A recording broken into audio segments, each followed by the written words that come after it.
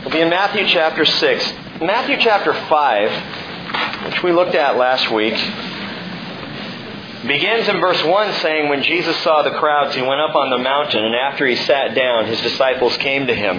Rabbis in the days of Jesus had two very definite ways of teaching or preaching. When they were standing up, that was declaration. When they were standing up, that was preaching. When they were sitting down, it was teaching. More often than not, when the rabbi wanted to just gather in his disciples close to him and give a word of teaching, of understanding, of training, he would go somewhere and just sit down, and they would gather to him and he would begin to teach. That's what's happening in the Sermon on the Mount. And we have called it the Declaration of Independence, Jesus' Declaration of Independence. But as much as it's a declaration, you've got to grasp the sense of what's going on here. He goes up on the mountain and He sits down, which says, I'm going to talk now with my followers, with my disciples. I'm not going to preach against the establishment. I'm just going to talk with my followers. I have something for them. Now, marvelously early on in Jesus' ministry, we're told that was great crowds of people. Masses who were scattered all around that hillside there in the Galilee to listen to Jesus. But the Sermon on the Mount was not a political speech, which I'm sure we're all getting a little tired of these days. Reminds me of when I was a kid and Watergate was going on, and all I wanted to do was watch Bugs Bunny, but I could not find it on a single channel. Sermon on the Mount was not a political speech delivered from a grand stage with a massive projection screen behind Jesus and a teleprompter in front. There were no impressive diplomats present, no party leaders, no special guests, and certainly no seats of honor. As we've talked about, you know where this took place.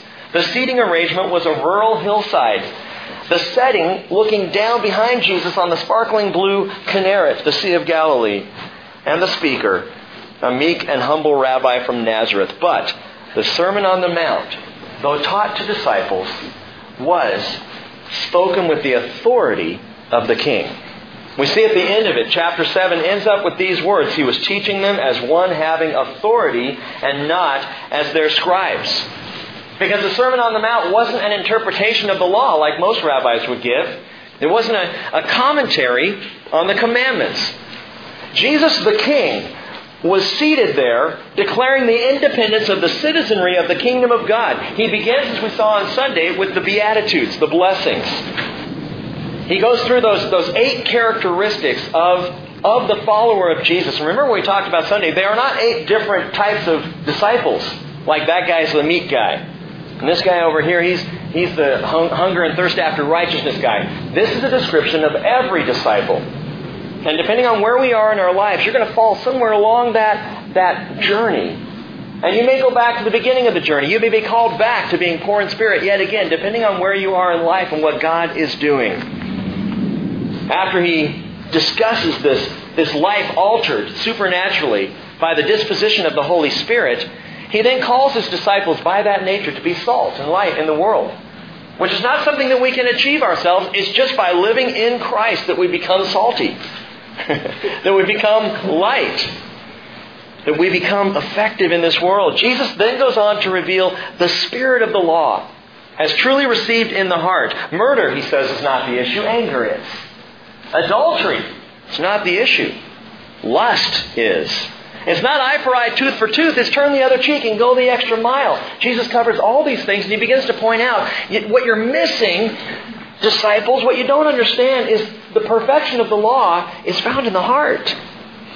It's in how we receive the spirit of who God is and what He truly wants for us. It's not in keeping regulation. He goes all the way to the extreme of saying, love your enemies and pray for those who persecute you. Which is one of the most difficult things to do even today. When you think about those who you would consider maybe not enemies. Maybe you're too righteous a person really to have enemies. But there's got to be someone who bugs you. Someone who's rubbing you the wrong way. As John looks at his son. Pray for them. It is counternatural for me to pray for people I got a problem with. And then Jesus has the audacity at the end of chapter 5, verse 48, to say, therefore you are to be perfect as your heavenly Father is perfect. What? You are to be perfect? Absolutely. But remember, it's only by the supernatural work of His Spirit that we, His disciples, become characterized by these things. That someone actually could look at you, could look at me, and find something in the Sermon on the Mount and say, wow, I see that in Scott. I don't know why, but I do. There's that move of perfection. I'm seeing that. This is what the Spirit does. Well, we've had a few days break to ponder since our last discussion at the end of chapter 5. Let's rejoin the crowds of would-be disciples. Not would-be disciples, would-be. We're would-be disciples here. As they gather around Jesus at His feet, and He continues to call for this counter-natural, counter-cultural, kingdom-oriented revolution. Verse 1 of chapter 6. He says, beware of practicing your righteousness before men to be noticed by them. Otherwise you have no reward with your Father who is in heaven. Take care now. Watch how you behave in your own act of self-righteousness. Don't do it to impress. He's going to come back to this theme throughout chapter 6 tonight. It is not about impressing people. Your acts of righteousness are because the Spirit is at work in you. And you're doing what God has called you to do, not because you're hoping someone else in the fellowship is going to notice how good you've really become. How righteous you truly are. Now, something interesting to note in this very first verse, 9 times throughout this Sermon on the Mount, Jesus is going to use the phrase reward. In chapter 5, verses 12 and 46. Chapter 6, verses 1, 2, 4, 5, 6, 16, and 18. If you write those down quickly, you can get them. Or just look at it. He uses the term reward again and again. So I went and looked it up. It's the Greek word misthos.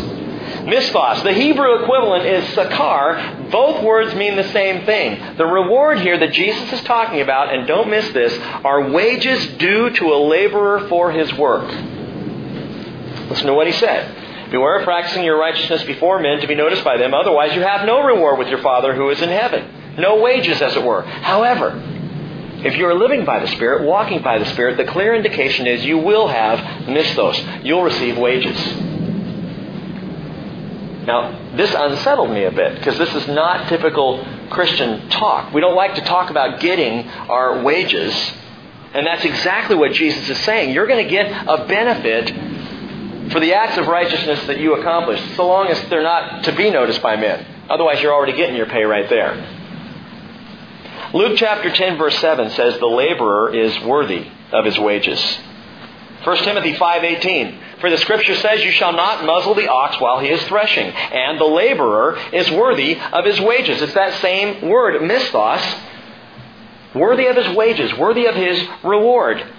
Now, in general, you need to understand the Greek mindset did not accept the concept of a reward outside of industry and commerce. In other words, you didn't get something for free. This whole new concept of grace that Paul talks so much about in his letters, he had to talk a lot about because the Greeks didn't get it. Grace didn't make sense. Why would a God just give me stuff? After all, the whole pantheon of the Greek gods expected things. Oh, they might give you something, but you had to do something in return. No, not our God, Paul says again and again. He gives grace. He gives freely.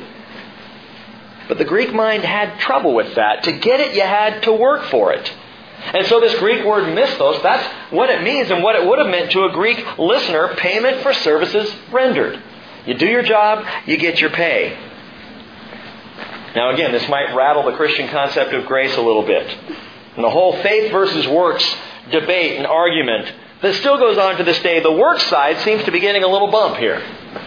Cool, so we do have to work for our wages. So we do have to earn some aspect of our salvation, right? Is that what Jesus is saying? Absolutely not. Because as you may recall, the Sermon on the Mount is not the gospel, and He is not talking about earning your salvation here. In fact, nothing Jesus calls us to in the Sermon on the Mount is about gaining our salvation. We already have that by the time we get here. By the time we begin to live out the concepts and principles that the Holy Spirit supernaturally empowers us to live out, we're already a saved people. So we can set that complete argument aside. He's talking about, though, rewards for services rendered. You already have heaven, you already have salvation, and now He's saying, but there are also rewards. Really? there are rewards beyond my salvation? More than my salvation? Ephesians 2 verse 8 says, by grace you've been saved through faith, and not of yourselves. It's the gift of God, not as a result of works, so that no one may boast. Good, so that's my salvation. But 2 Corinthians 5:10, Paul says we must all appear before the judgment seat of Christ. Remember, you're already saved. But you still have to appear before the judgment seat of Christ. Well, if I'm saved, why am I being judged? Listen, he says, so that each one may be recompensed for his deeds in the body according to what he has done, whether good or bad. Still not talking about your salvation. He's talking about your rewards. There are real rewards in the coming kingdom based on what we do and how we serve in and for that kingdom. How you live your life in Christ now will merit different types of rewards then. I don't know exactly what that's going to look like. But the Bible is clear about it. 1 Corinthians 3 verse 13.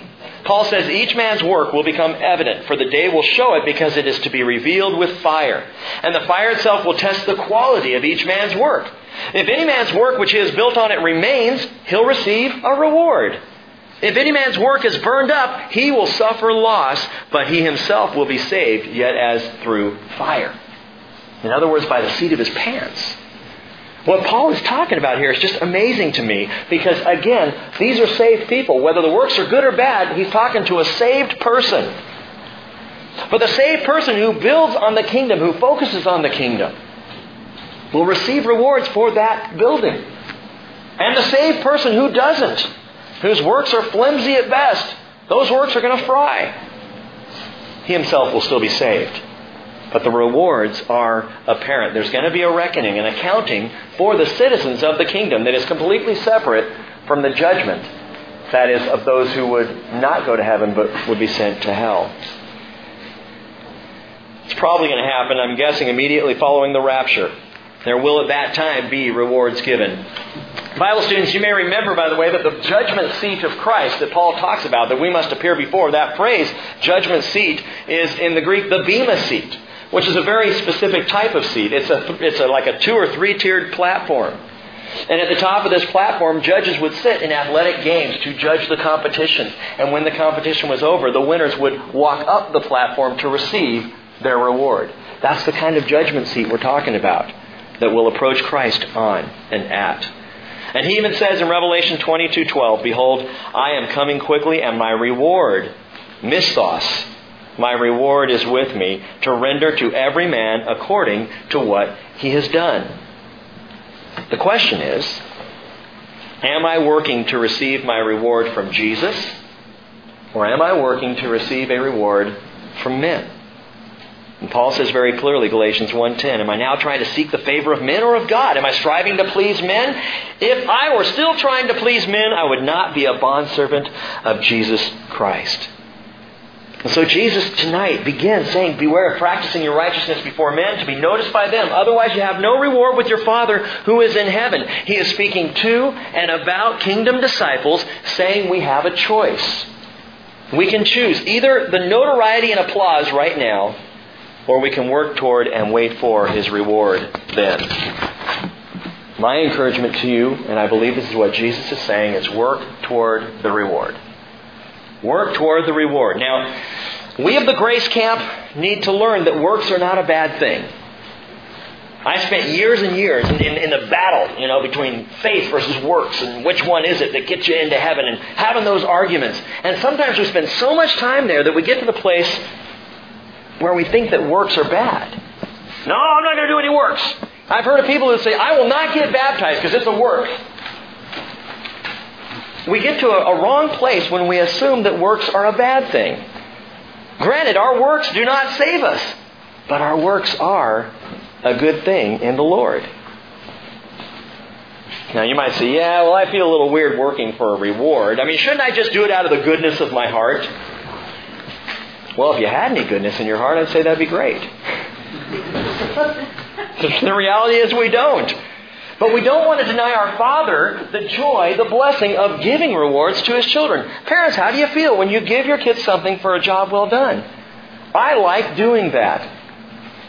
And I have a sense that our Heavenly Father does too. But notice one other thing about this verse. Did you catch the wording? Jesus doesn't say you have no reward from your Father. He said, if you practice your righteousness before men, you have no reward with your Father.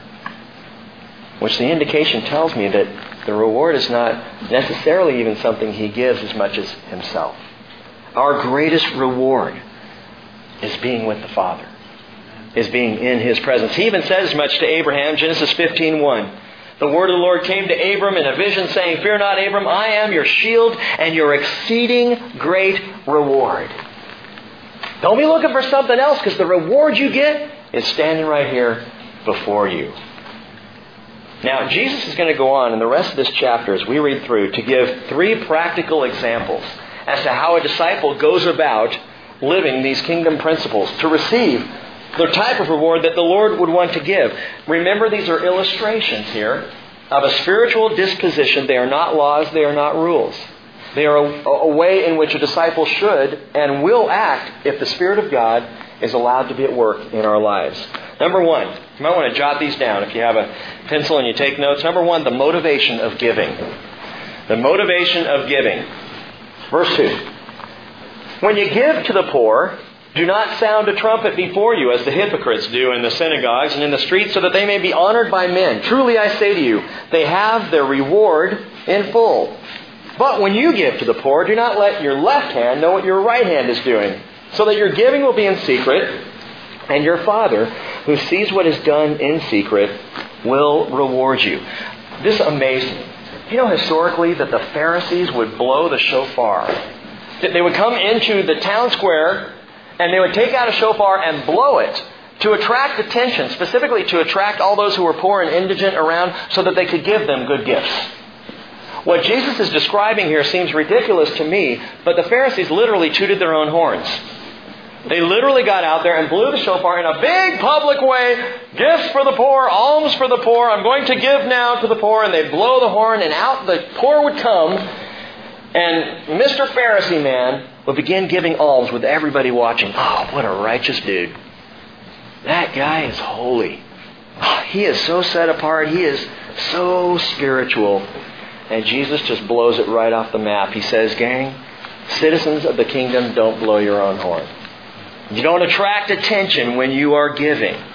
Regardless of how you're giving or to whom you're giving, it's not about showing people that you are giving. Don't let your left hand know what your right hand is doing. Keep it secret. God knows. He's watching. Jesus again takes us right into the depths of the law, which is really into the recesses of the heart where our motives and our intentions are revealed. That was hard for the Pharisees because they were all external.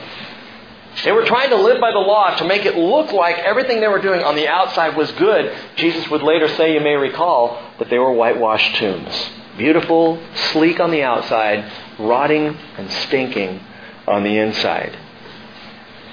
By the way, if you want a quick measure on your spiritual maturity and growth, if you want to measure the depth of your faith, look at how, what, and to whom you give. And I say that not knowing what anybody here gives. But if you want to test the measure of your faith, sit down and look at what you have coming in. And look at the percentage of what is going out. That will tell you something about your faith. Whatever you give to a church, a missions organization, a person in your neighborhood, and that is truly between you and the Lord, between a disciple and his or her God. And Jesus says, keep it that way. Don't give. Don't give to be seen for your giving. 2 Chronicles 16:9 tells us the eyes of the Lord move to and fro throughout the earth, that He may strongly support those whose heart is completely His. And so Jesus is scratching in an interesting place. He's saying, what is your motive? If you're going to give, what are your intentions? Why are you doing this? What's your purpose?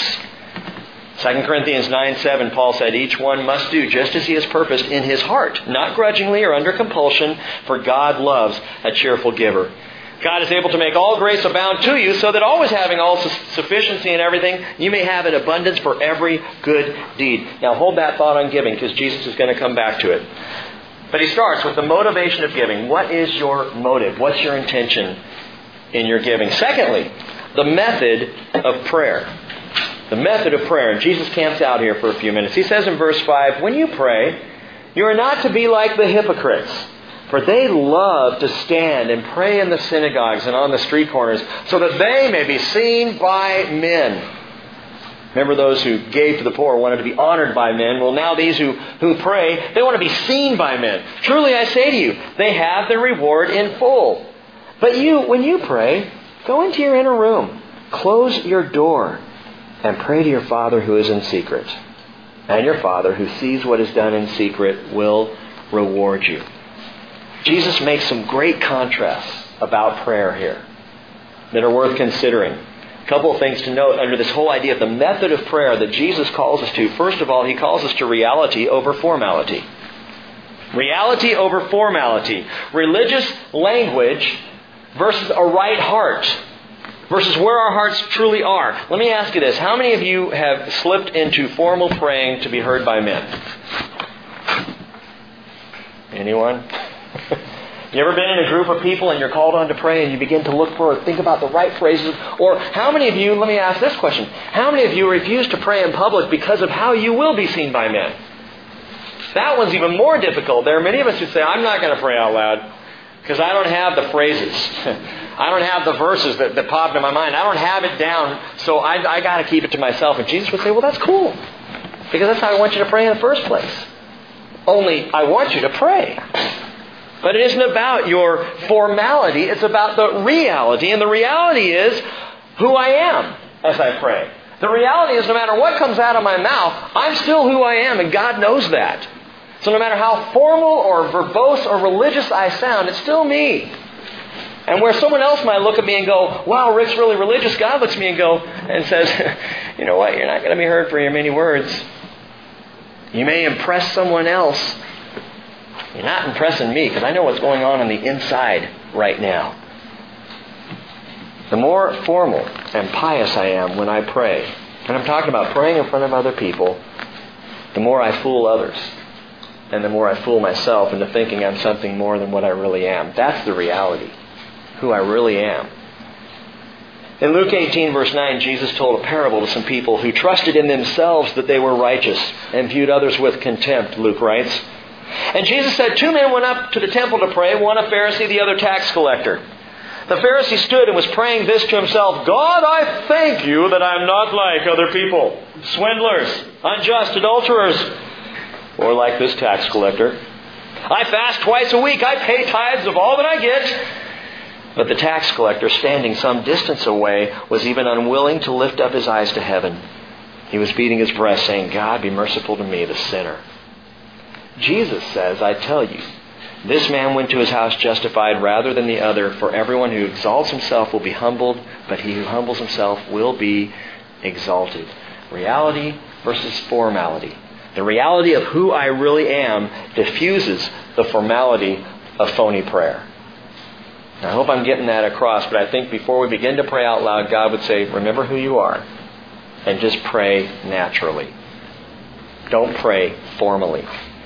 A second thing to note here in the method of prayer is simplicity over monotony. Verse 7. Jesus says, when you're praying, do not use meaningless repetition as the Gentiles do, for they suppose that they will be heard for their many words. Do not be like them, for your Father knows what you need before you ask Him. We need to understand this, kind of work this out a bit. And I'm going to say something that may shock you at first, but give it a moment. Prayer has no intrinsic value. In and of itself, it's just words. Prayer in and of itself is no different than talking to anybody. It's just words. The power is never in the prayer. The power is in the one to whom we are praying. That's where the power is. And that's where we fool ourselves. And that's why we use many words. Because we begin to think that there's some kind of inherent greatness. The more powerful of a man of prayer I am, and the words I'm choosing, and the formality I'm choosing, and the big-mindedness, wow, there's power in this. No, there's not. They're just words. They may be big words, they may be impressive words, they're still just words. Let me give you an example of what I mean. Baptism. There is nothing intrinsically powerful about baptism, except what the Holy Spirit does. The baptism itself, we go out to the pond right now, it's water. And it's not clean water. You could be baptized in a hot tub. You could be baptized at the beach. The water is of no value in and of itself. It's just water. However, it becomes an incredibly valuable thing because of what God does when we go in. Same with prayer. The words don't matter. The heart matters. And the power is what happens as God takes what we pray. It even goes beyond what we pray. I think about Hezekiah. Remember, we just studied Hezekiah just several weeks back when we were in 2 Kings. And Hezekiah had a guy come at him, a big-mouthed emissary of Assyria, a guy by the name of Rabshakeh. Rabshakeh in 2 Kings 18 and 19. And we're told that Rabshakeh goes off for those 2 chapters just talking about big words, big challenges, big threats from Assyria about how they were going to come in and just wipe Israel out. Hezekiah's response, let me read this to you. Verse 14 of 2 Kings 19 says, Hezekiah took the letter from the hand of the messengers, and he read it. And he went up to the house of the Lord and spread it out before the Lord. Hezekiah prayed before the Lord, and he said, O Lord, the God of Israel, you who are enthroned above the cherubim, you are the God, you alone, of all the kingdoms of the earth. You have made heaven and earth. Incline your ear, O Lord, and hear. Open your eyes, O Lord, and see. And listen to the words of Sennacherib, which he has sent to reproach the living God. Truly, O Lord, the kings of Assyria have devastated the nations and their lands, and have cast their gods into the fire. For they were not gods, but were the works of men's hands, wood and stone. But they have destroyed them. Now, O Lord our God, I pray, deliver us from his hand, that all the kingdoms of the earth may know that you alone, O Lord our God, and this is not a wordy prayer. In fact, it takes about 37 seconds and he's done. He didn't go on and on, repetitiously saying the same phrase again and again in great monotony. That is what Jesus says the pagans do. That's a heathen's way of praying. Thinking that the longer I pray, the more heard I will be. The more I repeat certain phrases again and again. Gang, it's not monotony. It's not complexity. It's not verbosity that brings our prayers before the Lord. It's humility and simplicity. And when you read Hezekiah's prayer in 2 Kings 19, you hear a man whose focus is 100% on the Lord and not on himself. He keeps saying again and again, and Hayden, by the way, son, let me throw this out to you. If he's not listening. I have a verse for you. Hayden called me this morning. He and Cheryl were on the way to school. And he called me up and he had his Bible with him. He said, Dad, I need some verses where God says I'm the only God. Because I got some friends at school who are trying to say otherwise. So I need some verses, which I thought was really cool. So we went to Isaiah 42 and 43 and 46. And by the way, that whole section, just remember Isaiah 40, because throughout the Isaiah 40s, God refutes even the existence of any other gods. So here's a verse for you. Hezekiah in 2 Kings 19, 14 through 19. Write that down. You can use that with your friends. He says over and over and over, you are the God, you alone, of all the kingdoms of the earth. There is no other God. You know what I sense that Hezekiah is doing here, by the way? As he prays, his faith is increasing. He's reminding himself, there's no other God. Sennacherib of Assyria, all of his gods? What can he really do? I mean, he truly doesn't have the power. You alone have the power. And as Hezekiah is praying in that simple declaration of the reality of God, his faith increases. It gets greater. And God hears him because he's focused on the Lord. He's not focused on his own prayer. That's how a citizen of the kingdom prays. Simply and humbly focused on the Lord, not focused on the words. The prophet Malachi warned this in Malachi 3:7, don't weary God with your words. I really wonder sometimes if there aren't days where I'm praying and I'm just going on, and God's just going, okay, get done with it, Rick. I know what you're saying. I know what's on your mind. I know what's on your heart. You don't have to be verbose. Well, Jesus continues now by giving a great model for a disciple's prayer. Verse 9, he says, pray then in this way. Our Father who is in heaven, hallowed be your name. Your kingdom come, your will be done, on earth as it is in heaven. Give us this day our daily bread. Forgive us our debts as we also have forgiven our debtors. And do not lead us into temptation, but deliver us from evil. For yours is the kingdom and the power and the glory forever. Amen. Jesus says, for if you forgive others for their transgressions, your heavenly Father will also forgive you. But if you do not forgive others, then your Father will not forgive your transgressions. Now, this part of the Sermon on the Mount is traditionally called what?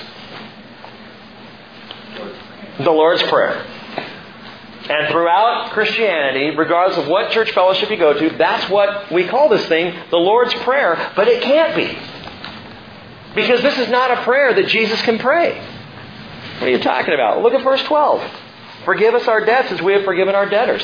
Jesus didn't need forgiveness. He was the sinless one. He was perfect. This is not the Lord's Prayer. This is the disciples' prayer. This is a prayer Jesus gives His disciples. He said, let me give you a model, a method, a picture of how to pray, an illustration. And you can take this and run with it and add to it and just kind of pray through this. And we're going to talk more about this as we get, next Sunday or maybe the Sunday after next. But you want to really hear the Lord's Prayer, go to John 17. That's the Lord's Prayer. Where it's the entire chapter, 26 verses, Jesus praying. It's the longest recorded prayer we have of Jesus in the Bible. And in it, Jesus is praying, He to the Father, listening to the Father, intimate with the Father.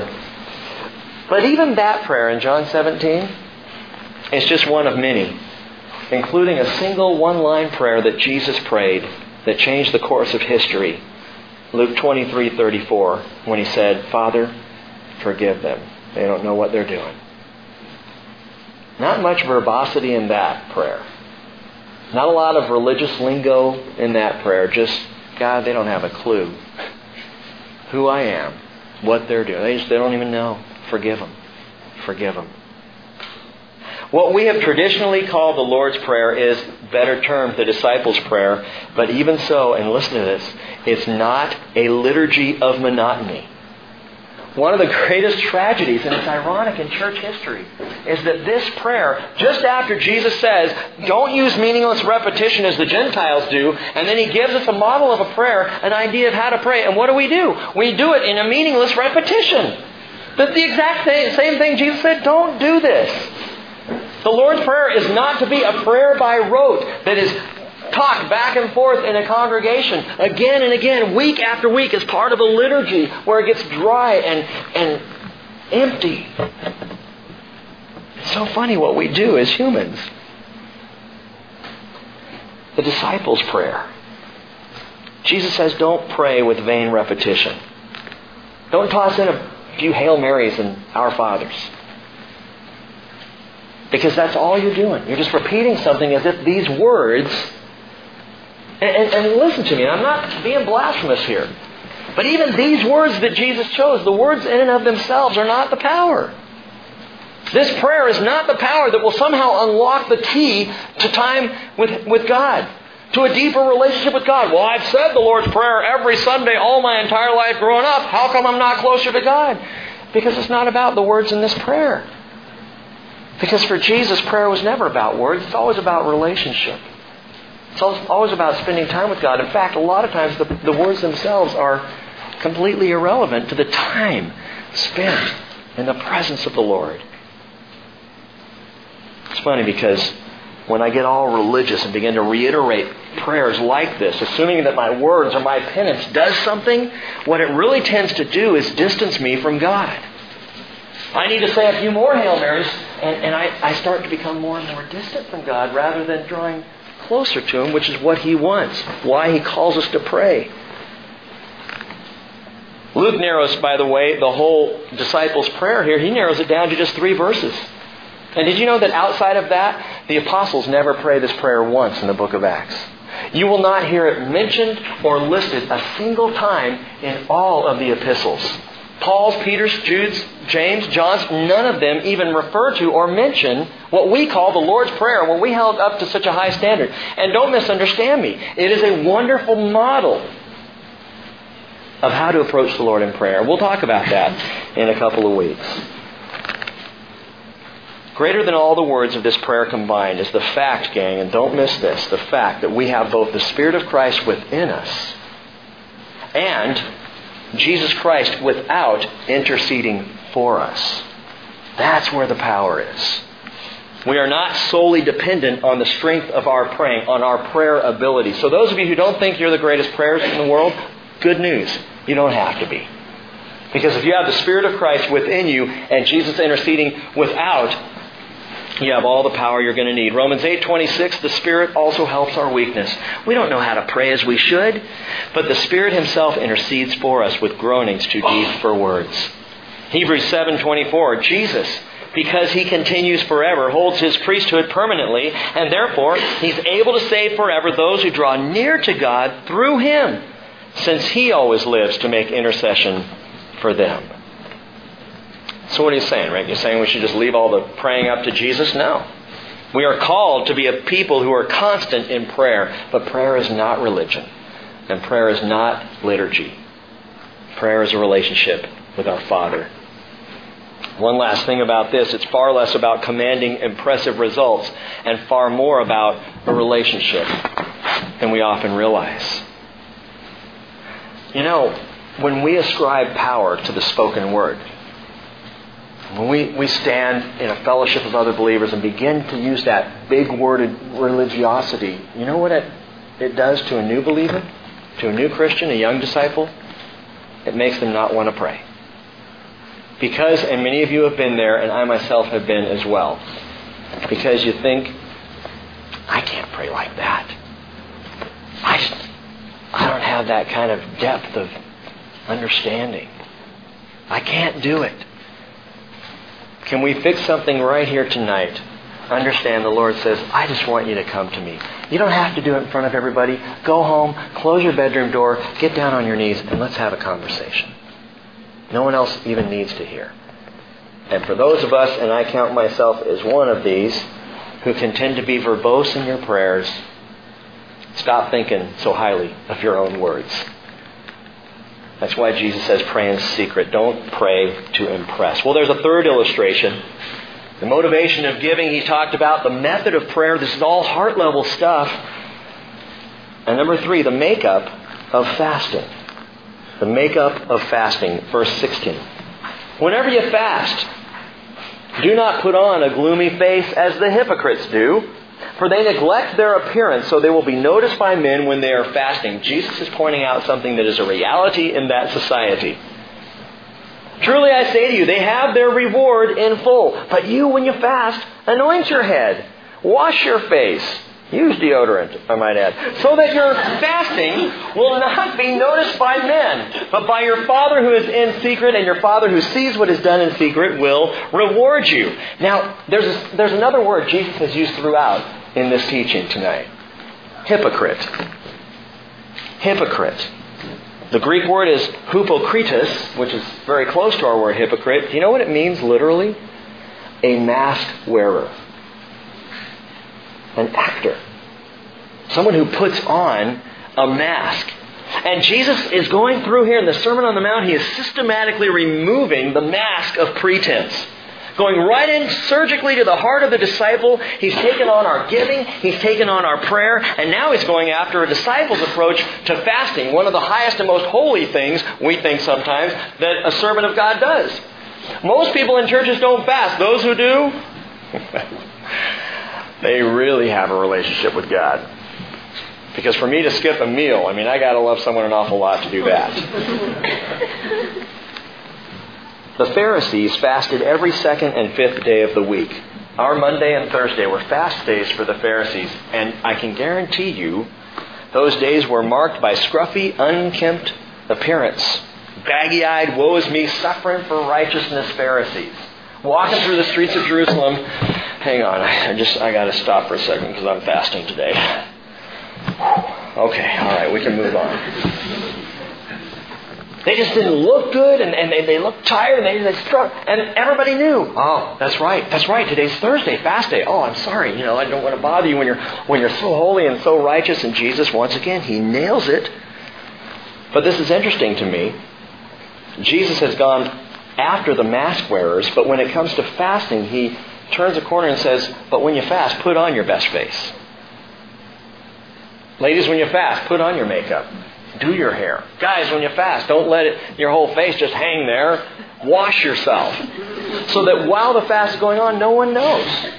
Because the fast, again, is spiritual, and it's internal, and it's intimate between you and the Father. It's not something that you're supposed to bandy about and say, look at me, the righteous person. You might ask, well, why do we have to fast at all? I prefer just bypassing the whole fasting thing. Let me give you 3 quick biblical reasons for fasting, just to jot down and think about. Number 1, fasting encourages physical rejection. I mean, at its heart, that really is what it is. You are saying no to the flesh. I am not going to feed, literally, I'm not going to feed the flesh today, over the next couple of days. If you decide to go into a biblical fast, you're saying, I'm not going to feed the flesh. And every time that hunger pang comes, I'll be reminded of the difference between flesh and spirit. And I will be in the Spirit. And I will go to the Father. It actually is an amazing and a wonderful reminder to be with the Lord. A fresh reminder. Every time your stomach goes, we could use something down here. You go, oh, wait a minute, I'm fasting. That's right. Let me take a moment and pray. Nehemiah chapter 9, verse 1 tells us, on the 24th day of the month, the sons of Israel assembled with fasting and sackcloth and with dirt upon them. The descendants of Israel separated themselves from all foreigners, and they stood and confessed their sins and the iniquities of their fathers. And while they stood in their place, they read from the book of the law of the Lord their God for a fourth of the day. So if you think I go long tonight, okay, they did an entire fourth of the day while not having had anything to eat.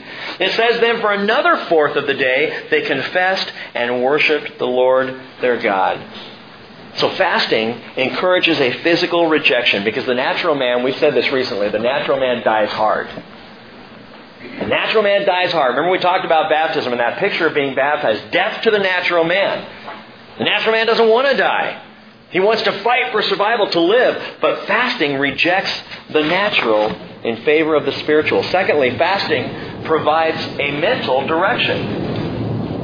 It provides a mental direction. Physiologists have learned that when there's no food in the stomach, after a period of time, usually about 24 to 38 hours, or 48 hours, there ends up being greater blood flow to the brain. And suddenly, once you get over that initial difficulty of not eating, of being hungry, you think clearly. Very sharp. And your understanding and your discernment increases. Ezra chapter 8, verse 21. Book of Ezra writes, I proclaimed a fast there at the river Ahava, that we might humble ourselves before our God to seek from Him a safe journey for us, our little ones, and all our possessions. He says, I was ashamed to request from the king troops and horsemen to protect us from the enemy along the way, because we had already said to the king, the hand of our God is favorably disposed to all those who seek Him, but His power and His anger are against all those who forsake Him. So we fasted, and we sought our God concerning this matter, and He listened to our entreaty. Why were they fasting? Well, remember Nehemiah, they were fasting to reject the flesh. They were fasting in confession and humility before God. But Ezra here with the people, this was not a fast of rejecting the flesh. This was a fast of directing the mind to hear God. We're going to pray and ask the Lord to protect us, and we're going to listen and see what He says. And Nehemiah tells us that God listened to their entreaty.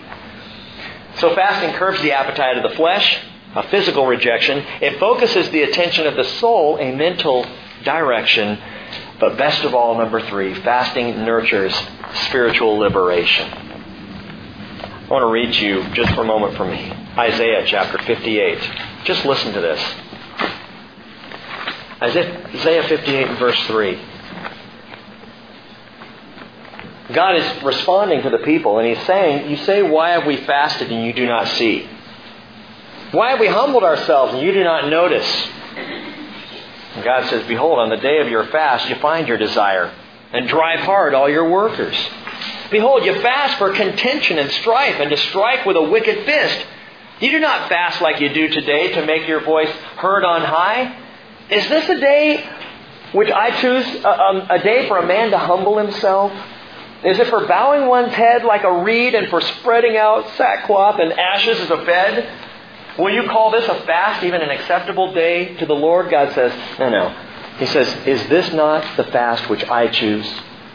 To loosen the bonds of wickedness, to undo the bands of the yoke, to let the oppressed go free, and to break every yoke, Is it not to divide your bread with the hungry and bring the homeless poor into the house? And when you see the naked, to cover him and not to hide yourself from your own flesh?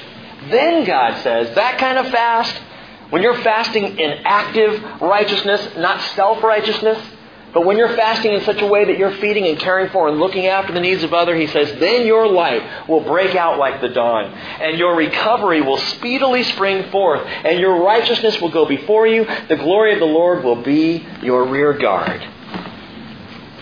That's a spiritual liberation. And fasting has an impact on that. I don't know if you noticed, but the flesh, the soul, and the spirit, all three are impacted by fasting. Rejecting the flesh and giving clarity to the soul, the mind, and especially liberating the spirit. Jesus takes on all these things back in the Sermon on the Mount. The spirit of the law, which has been lost to the people, Jesus' words can even become lost to us, gang. If we approach these things, giving, prayer, fasting, discipleship, if we approach them in the natural man, and so Jesus would say approach them spiritually. Well, He's shifting His followers. He's shifting you and I from that worldly perspective into the kingdom perspective. Watch what He does here, verse 19. Do not store up for yourselves treasures on earth, where moth and rust destroy and where thieves break in and steal. But store up for yourselves treasures in heaven, where neither moth nor rust destroys, and where thieves do not break in or steal. For where your treasure is, there your heart will be also. I'm sure you've heard this passage before. But here on the hillside, note what Jesus is doing. People are sitting around, got their little sack lunches, the kids are playing, and Jesus continues on. And He is chipping away at pretense. And He is replacing our human tendencies with pictures of a true disciple's disposition, a spiritual disposition. And now, as this begins to really get into it, He doesn't slow down. In fact, next week He continues on even more than anything we've seen before. But here He is pushing forward into what I'm convinced is the single greatest stronghold against spiritual development, and that's money. It is the number one thing that keeps us from growing in the Lord, that stunts our spiritual discipleship. Money is the issue. John Corson, in his commentary, I really like this. He said, giving is not God's way of raising cash. He said, giving is God's way of raising kids. Think about that. Why does the Lord call us to give it all? So that He can have money in the coffers? No. Because He knows that money for us is a stronghold against spiritual growth. Money is an issue that, man, we can't get over it or around it. It's there. And until we just leave it in His hands, it will always be a hindrance to our spiritual growth. But gang, this is more than just the issue of giving, which Jesus already covered. He now goes after the entire financial mentality of a true disciple. Listen to this, verse 22. He says, the eye is the lamp of the body. So if your eye is clear, your whole body will be full of light. But if your eye is bad, your whole body will be full of darkness. If then the light that is in you is darkness, how great is that darkness? What does He mean here? What's that got to do with money and finance? Proverbs 15:30 tells us the light of the eyes rejoices the heart. And Jesus kind of pauses. He draws back. Because you almost get the feeling He makes this statement about where your treasure is, there your heart will be also. Sits back a little bit and people are going, what's He saying? Is He talking about our money again? Oh, I think He is. I thought He was done with the giving thing, and now He's back on it. And He pauses, and He looks around and He says, you know, the eye's the lamp of the body. If your eye's good, you got light. If your eye's bad, you got darkness. What's the point? The point is this: if we, as the disciples and citizens of the coming kingdom, view all the things that He's saying with clear spiritual eyes, we get light. If we can even look at our cash flow and our bank accounts spiritually, then we see them in the right light. We have clear vision to understand what He is talking about. But if we don't, gang, if the eye is bad, there is only darkness. Jesus wants us to be free to view the real riches of the kingdom, which you can't find in a checkbook. The true riches of the kingdom. He wants our eyes to be clear so that we can see that But if the eye is bad, again, there's only darkness. And Paul says in 2 Corinthians 4:4 that the God of this world has blinded the minds of those who don't believe, or of the unbelieving, so that they might not see the light of the gospel of the glory of Christ, who is the image of God. That is Satan's ploy, to blind the unbelieving. And that's not the unbeliever. That's even a Christian who doesn't have the faith to believe that God truly can meet our needs. Satan will blind us. We'll have a blind spot in our financial realm. Jesus then goes on and says, look, verse 24, no one can serve two masters. Either he will hate the one and love the other, or he'll be devoted to the one and despise the other. Again, I imagine a pause here where a bunch of the disciples go, oh yeah, that's good. Yeah, I can't have two masters, just one. Jesus, you're my master. And then he says, you cannot serve God and wealth. Oh, man. He's back on the money thing again. He just won't let well enough alone. Why is Jesus talking about money? Because money is the seat of the natural man's control. That is the one place in our lives where we wrest the most control. Where we are the most upset when it's out of our control. It is a hard area, spiritually, faith-wise. Let me ask you, are you anxious about the economy right now? Anybody here worried about your retirement, your 401k? What's it doing? How'd you feel a couple days ago when Wall Street took a 777-point drop in one day? For anyone who has been storing away a nest egg for retirement, to watch that thing going down is to watch your years of savings and all the effort that you put in for security to go away. What if America enters into a great recession? I don't know. Did they pass the bill tonight? The package? Well, that's unfortunate, but that's just my opinion. And I'm probably wrong. You're glad I'm not in the seat of finance in America. But what if we enter a great recession anyway? What if it doesn't work, which people are saying it may not? What if I lose everything I've saved? What if you do? Disciples, what if you do? What if tomorrow I can't pay my mortgage and I lose my house? What if I do? What if I go to take money out of the bank and my bank shuts down and that money's gone? What if it is? Can't serve God and wealth. Sure makes it a lot easier to serve God. There's no wealth. That's gone. So I guess look to serve God. This is intense because Jesus is going head to head with our finances. And he's saying, look, regardless of what you have tucked away, a citizen of the kingdom of God makes a practical choice to store up treasures in heaven and not in Wall Street. A citizen of the kingdom of God has open eyes to God's vision, to serve Him as our master and not to ever serve the illusion of financial security, because that's what it is, an illusion. Verse 25, he lowers the boom. For this reason I say to you, and don't miss that, he says for this reason. Too often this next section has been taken all by itself. It's part of the big picture of what Jesus is saying. Kingdom disciples, kingdom citizens, this is how you live. For this reason I say to you, do not be worried about your life as to what you will eat or what you will drink, nor for your body as to what you will put on. Is not life more than food, and the body more than clothing? Look at the birds of the air. They do not sow, nor reap, nor gather into barns, and yet your heavenly Father feeds them. Aren't they worth more? Aren't you worth more than they are? Let's get that right. And who of you, by being worried, can add a single hour to his life?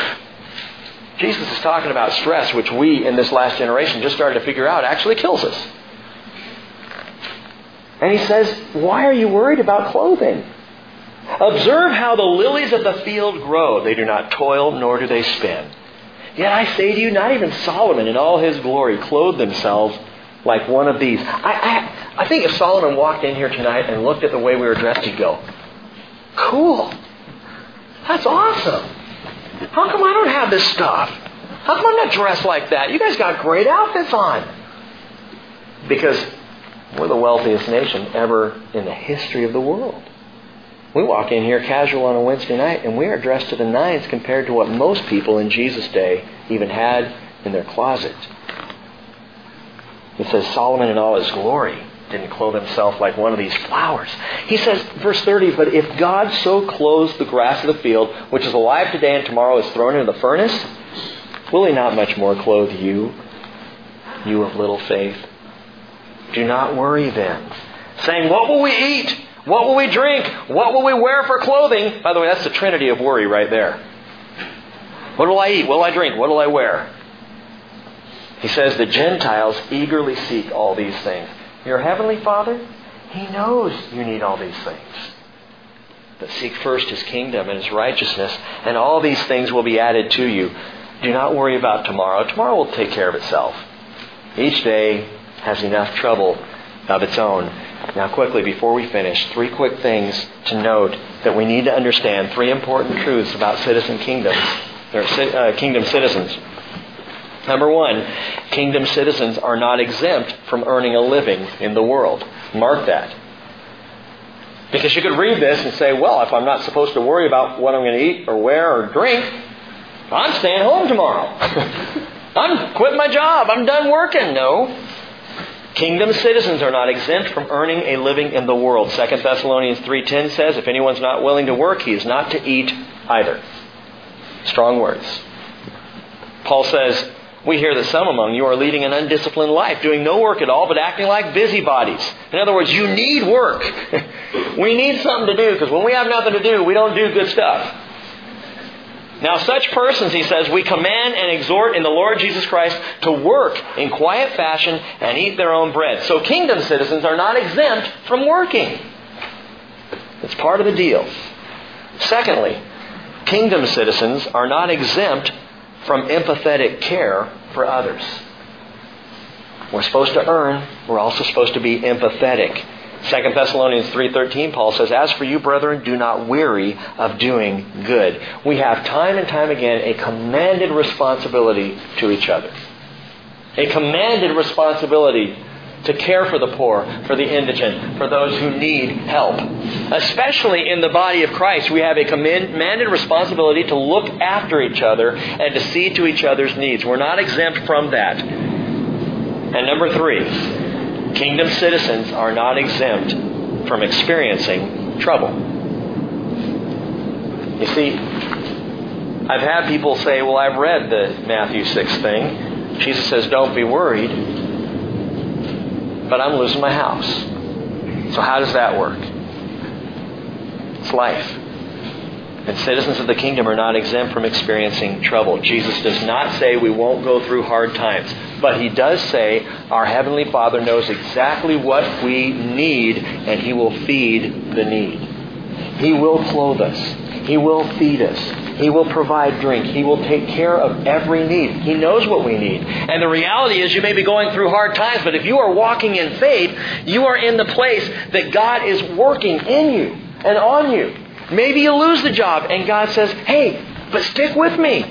Watch how I take you through this. And when the next job is better and greater than anything you had in the old one, or when I answer this prayer and show you my glory, then you'll be able to step back and go, wow, it wasn't me earning it anyway. It was you the whole time. You know your employer does not decide on your raise. God does. Well, Lord, I could use a little more this year. If you're the one, maybe I just need to go to you. Maybe we should. The Lord knows every one of our situations. He knows what's going on. And even if we experience trouble, God is still working out faith in us. He says, don't worry about tomorrow. Tomorrow will care for itself. Each day has enough trouble of its own. The Greek word for trouble is kakia. It sounds an awful lot like Kia, the car I drive. I don't know if there's any connection there. Kakia means evil or malice. Evil or malice. We will go through, we will face, struggle with evil at times, malice at times. But here's the big question that I leave you to consider for all these things tonight. Here's the deal. Do you take Jesus at His word or not? Do you believe Him for what He says? Read this again. Go home and just read those last few verses that we read, where Jesus said, don't worry about your life. Where Jesus said, seek first the kingdom and His righteousness, and all these things will be added to you. Do you believe it or not? Do you accept that as truth, or is it just nice, flowery, religious phraseology?